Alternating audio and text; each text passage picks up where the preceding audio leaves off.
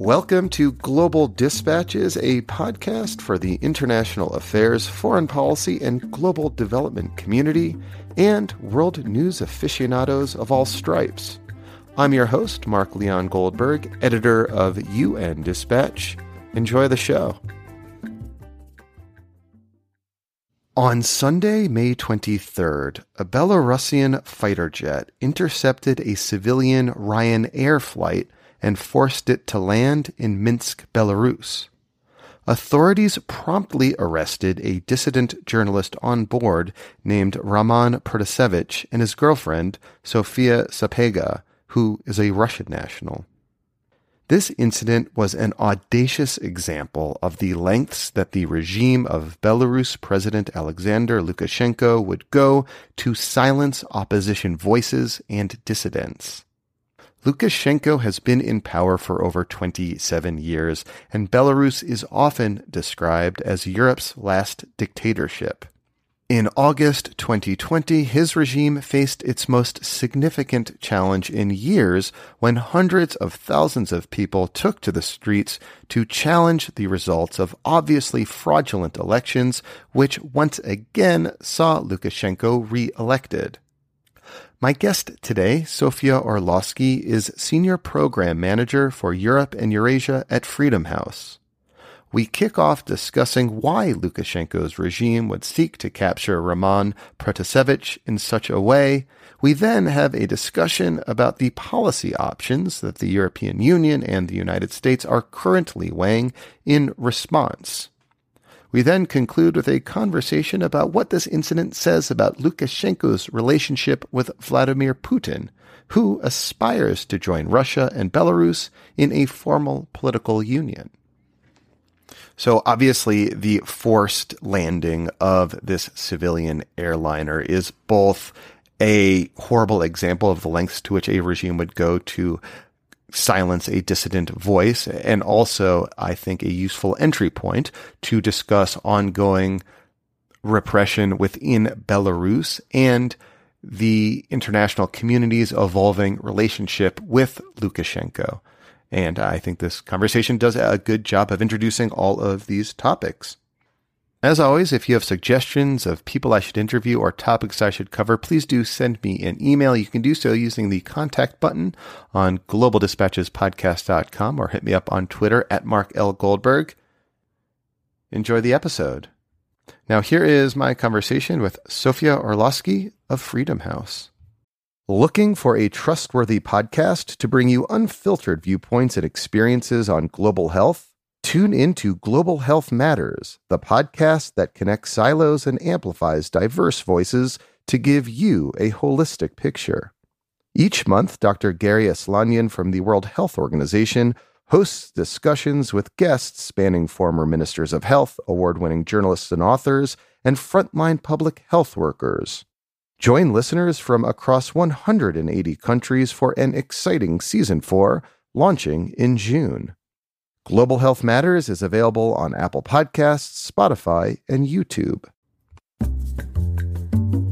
So Roman was mostly known as a co-founder of this highly popular Telegram channel and YouTube channel, Nechta. And he's an independent journalist who has had a number of engagements. And most recently, he was managing the social media account, which roughly translates as Belarus of the brain. Mm-hmm. And as you can imagine, all of these projects have been highly critical of the incumbent Alexander Lukashenko and his government. He was just this young kid who, as a high schooler, I understand it, just sort of got involved in political activism. Right. And of course, not alone. And there are a lot of like-minded individuals who have been working with him on a number of these projects. And especially with Nechta, the Telegram channel, it's actually several Telegram channels at this point. There's an actual team that has been managing content and input from ordinary citizens and verifying it and posting it to the Telegram channels. But yes, he's a very interesting and very bright representative of this new generation of Belarusian youth who have lived their entire lives under the rule of this authoritarian president, Alexander Lukashenko, and who have been exposed to various ideas just, through proximity to Europe and because we live in a globalized world, the internet, and they really want something better for their country and for their own future. So he's kind of this very interesting example of the youth. And what sort of role did he play in the protests in the late summer? And I should point listeners to an episode I did during the protests at the time. What was his role during that sort of chaotic moment over the summer?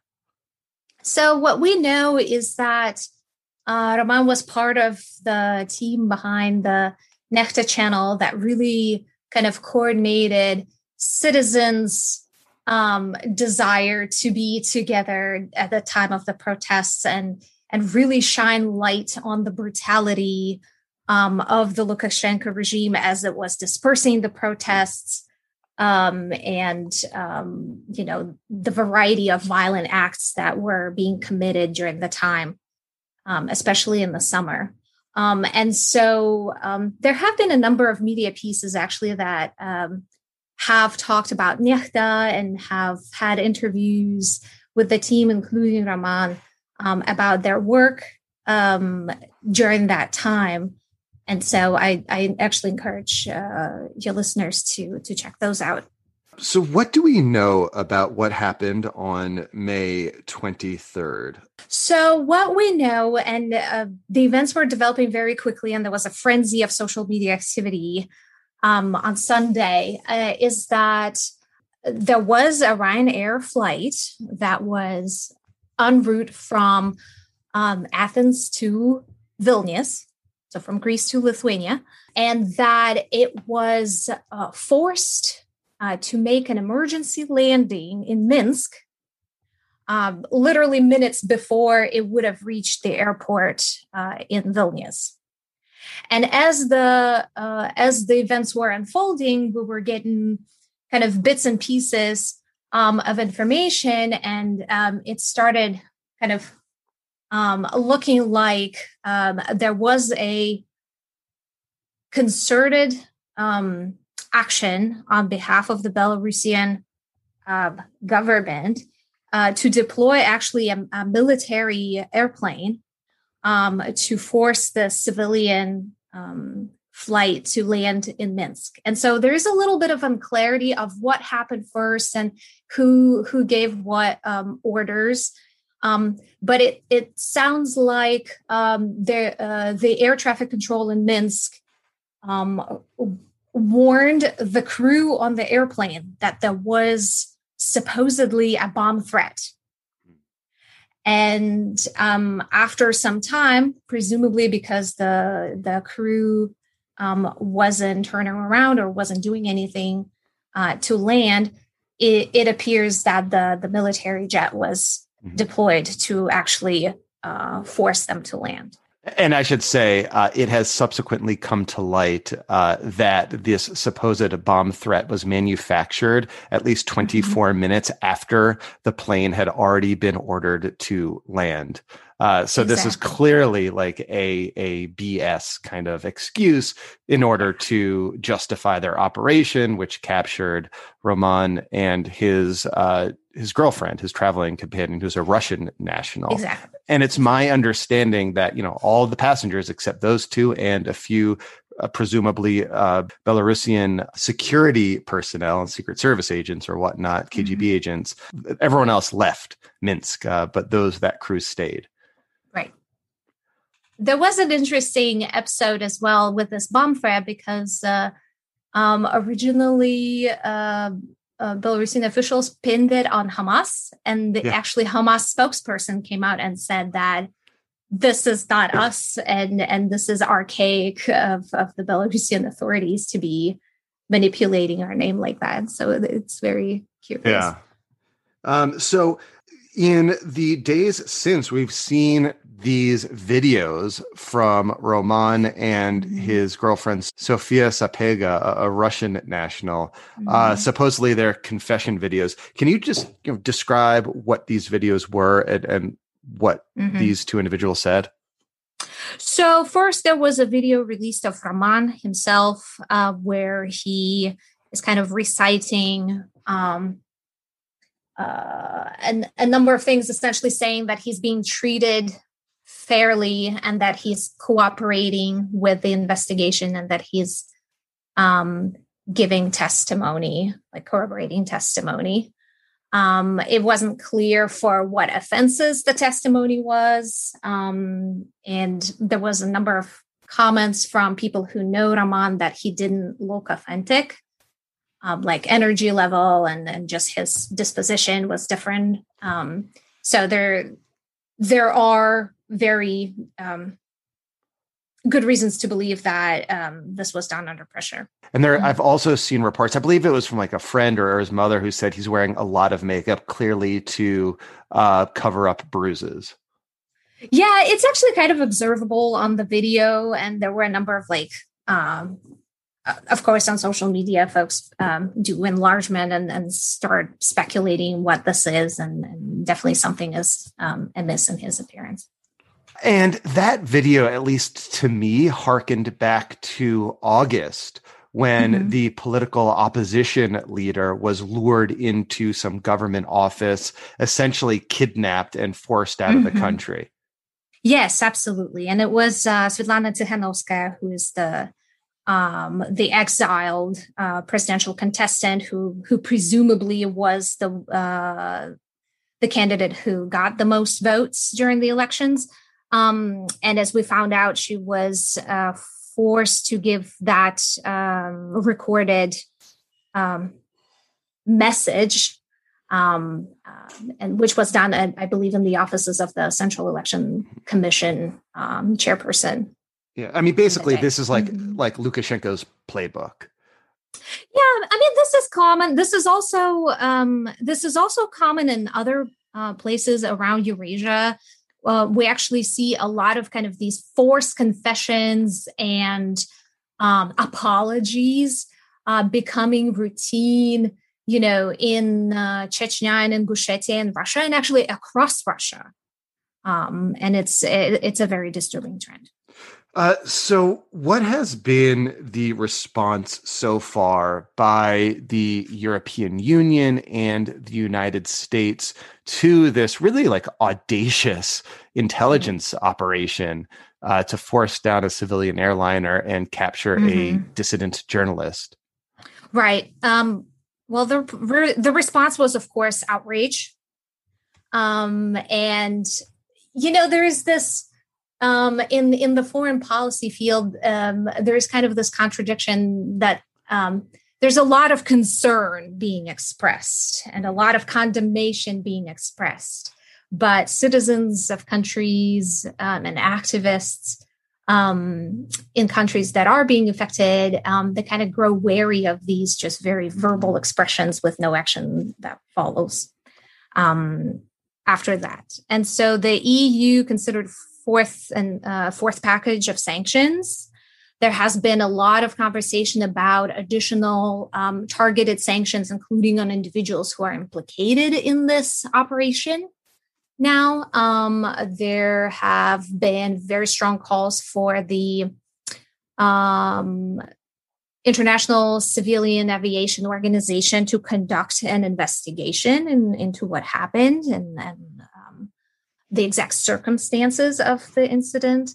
And then on the United States side, several lawmakers, of course, condemned the event. But we also know that President Joe Biden actually issued a statement. This is the first statement out of the president's office on Belarus and this administration. And Jake Sullivan of the National Security Council actually had a call with Svetlana Tikhanovskaya. The opposition leader. Yes. Interesting. So, it seems that, there's been your conventional condemnations and expressions of outrage. Also, right. The banning of flights from the national airline of Belarus, and a determination that European civilian airliners should not cross airspace over Belarus. It seemed just like sort of like a blanket or an attempt to ban flights is the most sort of has been the most obvious and first way that governments have tried to impose a measure of sanction on Belarus. But you said that the Europeans are considering a fourth round of sanctions. What might that entail, and how likely are those sanctions to come to being? Well, there are a number of calls to actually broaden the list, right? Both in Europe and in the US. And US is kind of more conservative in this regard in terms of targeted sanctions. The European Union has many more people on the list already in Belarus among the government officials and kind of supporters of the Lukashenko regime than the United States. But I have seen calls to actually significantly expand the list to not make it be in the dozens, but actually make it in the hundreds to really hit the Lukashenko apparatus and his cronies. There are also renewed calls to actually impose sectoral sanctions and specifically target the petrochemical industry. In Belarus, as you may know, Belarus is the leading producer of potash in the world. This is a fertilizer, right? It's a fertilizer. Well, it's used for a number of various chemical processes, but potash fertilizer is the primary application, as well as other nitrogen fertilizers and things like that. And Belaruskali, which is a potash producing company in Belarus, is one of the largest, if not the largest, state-owned enterprises. And right now it's not under sanctions. And we know, for example, when the United States OFAC sanctions were imposed on the Office of Foreign Asset Control. OFAC. Correct. You can't stump me with an acronym. I've been doing this for too long. So when they were imposed about 10, 11 years ago on Belneftekhim, which is a petrochemical conglomerate it's like an umbrella company for a number of state-owned enterprises in this industry. After those sanctions were imposed, Belneftekhim actually exited that conglomerate, and it's pretty obvious that it was done in order to avoid the sanctions. So, to what extent are European policy options in terms of imposing sectoral sanctions, which would be a major escalation? To what extent are those policy options hamstrung by the fact that much of the natural gas that flows from Russia to Europe passes through Belarus? Right. So there are both arguments pro and con, and one of them is very much energy dependency related. And another argument is actually focusing on the fact that a lot of Belarusian citizens are actually employed in these industries. And so if you sanction those industries, you might be hitting Belarusian citizens hard. But there has been a growing kind of consensus on the other side that there is so much disdain among Belarusian citizens who are employed in the state-owned sector that sanctions are actually necessary, and that Belarusian residents would actually welcome them. In terms of oil, the oil sector, the way I understand it, actually focuses on refining oil that comes from Russia. And so for many, many years, Belarus has been hostage to very lucrative oil prices, essentially much lower than other available market prices, for the Belarusian oil companies to purchase the oil, refine it, and then export it. And a couple of years ago, in 2019, when the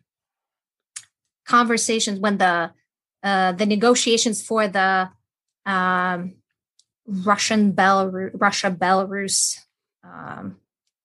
Union State were reaching kind of a milestone. They were reaching a deadline on agreeing on certain roadmaps. We actually saw that Russia used oil prices and oil supplies as an important piece of those negotiations, including go ahead. Including like removing those like very, very lucrative oil prices to the point that Belarus started exploring possibility of importing oil from Azerbaijan and Kazakhstan. So you just referred to this potential kind of union of Belarus and Russia that Vladimir Putin very much wants to see happen, but Lukashenko is rather lukewarm towards, and I think it speaks to the broader kind of frenemy relationship that the two men have. Although it seems, as a let me rephrase that. To what extent does this incident impact their relationship? I mean, we're speaking, I believe, ahead of a meeting that the two men will have in Sochi in the coming days. How do you expect this incident to impact Russian-Belarus relations? I don't think it will. In fact, there is a decent chance that Russian special services may have had some role in this, either as advisors or otherwise. But it is clearly it is clear that the Russian government knew of this operation ahead of time, and very, very early on, after the incident on Sunday, one of the State Duma deputies actually blurted out that this was an excellently executed special operation by Belarusian security services. So the relationship between Putin and Lukashenko with regard to the Union State, it's an interesting one. Over the last year, so after the negotiations recommenced about the Union State in late 2019, we have seen several meetings between the two of them. And the way these meetings are publicly presented give us an impression that Lukashenko is constantly being put into a subordinate state. So the photo ops, like the official photographs that are being released, portray him as, very obediently taking notes in a notebook as Putin just sits right next to him, spread on the armchair. And it's things like that. And there have been a number of these very obviously staged photo ops that kind of very bluntly show Lukashenko his place. So I think Lukashenko is between two very hard spots right now. And as he is being cornered, he is going further and further into this abyss. Mm-hmm. And he seems like he's just becoming more and more reliant on Russia, which makes him more and more dependent on their largesse, which presumably makes his position weaker when it comes to this kind of negotiations over creating this union. Right.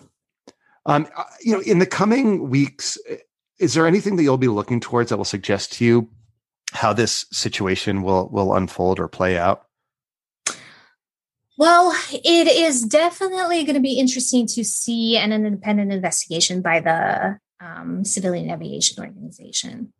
And I'm curious to see how it will play out because this is such a rare incident. There have been others over the years, but it's just so bluntly out of the ordinary that a lot of decision makers are kind of at a loss. Lukashenko is clearly violating kind of the rules of the game and trying to institute his own rules. It will be very interesting to see what the reaction of the U.S. government is going to be in terms of sanction packages, as well as the EU. Very curiously, I wonder if there are going to be any other consequences, for example, with Belarus membership in the Interpol. Because now that Belarus is very clearly showing bad faith in seeking criminals, as current Belarusian government deems them, how can it continue to be a member of the Interpol? Yeah, it's interesting. So potentially their membership of, say, the International Civil Aviation Organization and the International Criminal Police Organization, Interpol, are both sort of in jeopardy because of this audacious move. You would want to think so, right? Potentially, yeah. Right, potentially.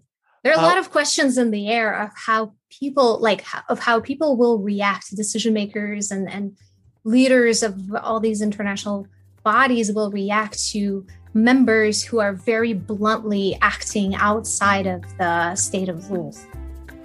Well, Sophia, thank you so much for your time. This was very helpful. Awesome. All right. Thank you all for listening. Thank you to Sophia. That was interesting and obviously very timely. And I'll be sure to follow events as they unfold in Belarus. And stay tuned next week for a very special announcement from the podcast. I do not want to spoil the news, but the next episode you will hear is going to be very special. All right, we'll see you next time. Bye.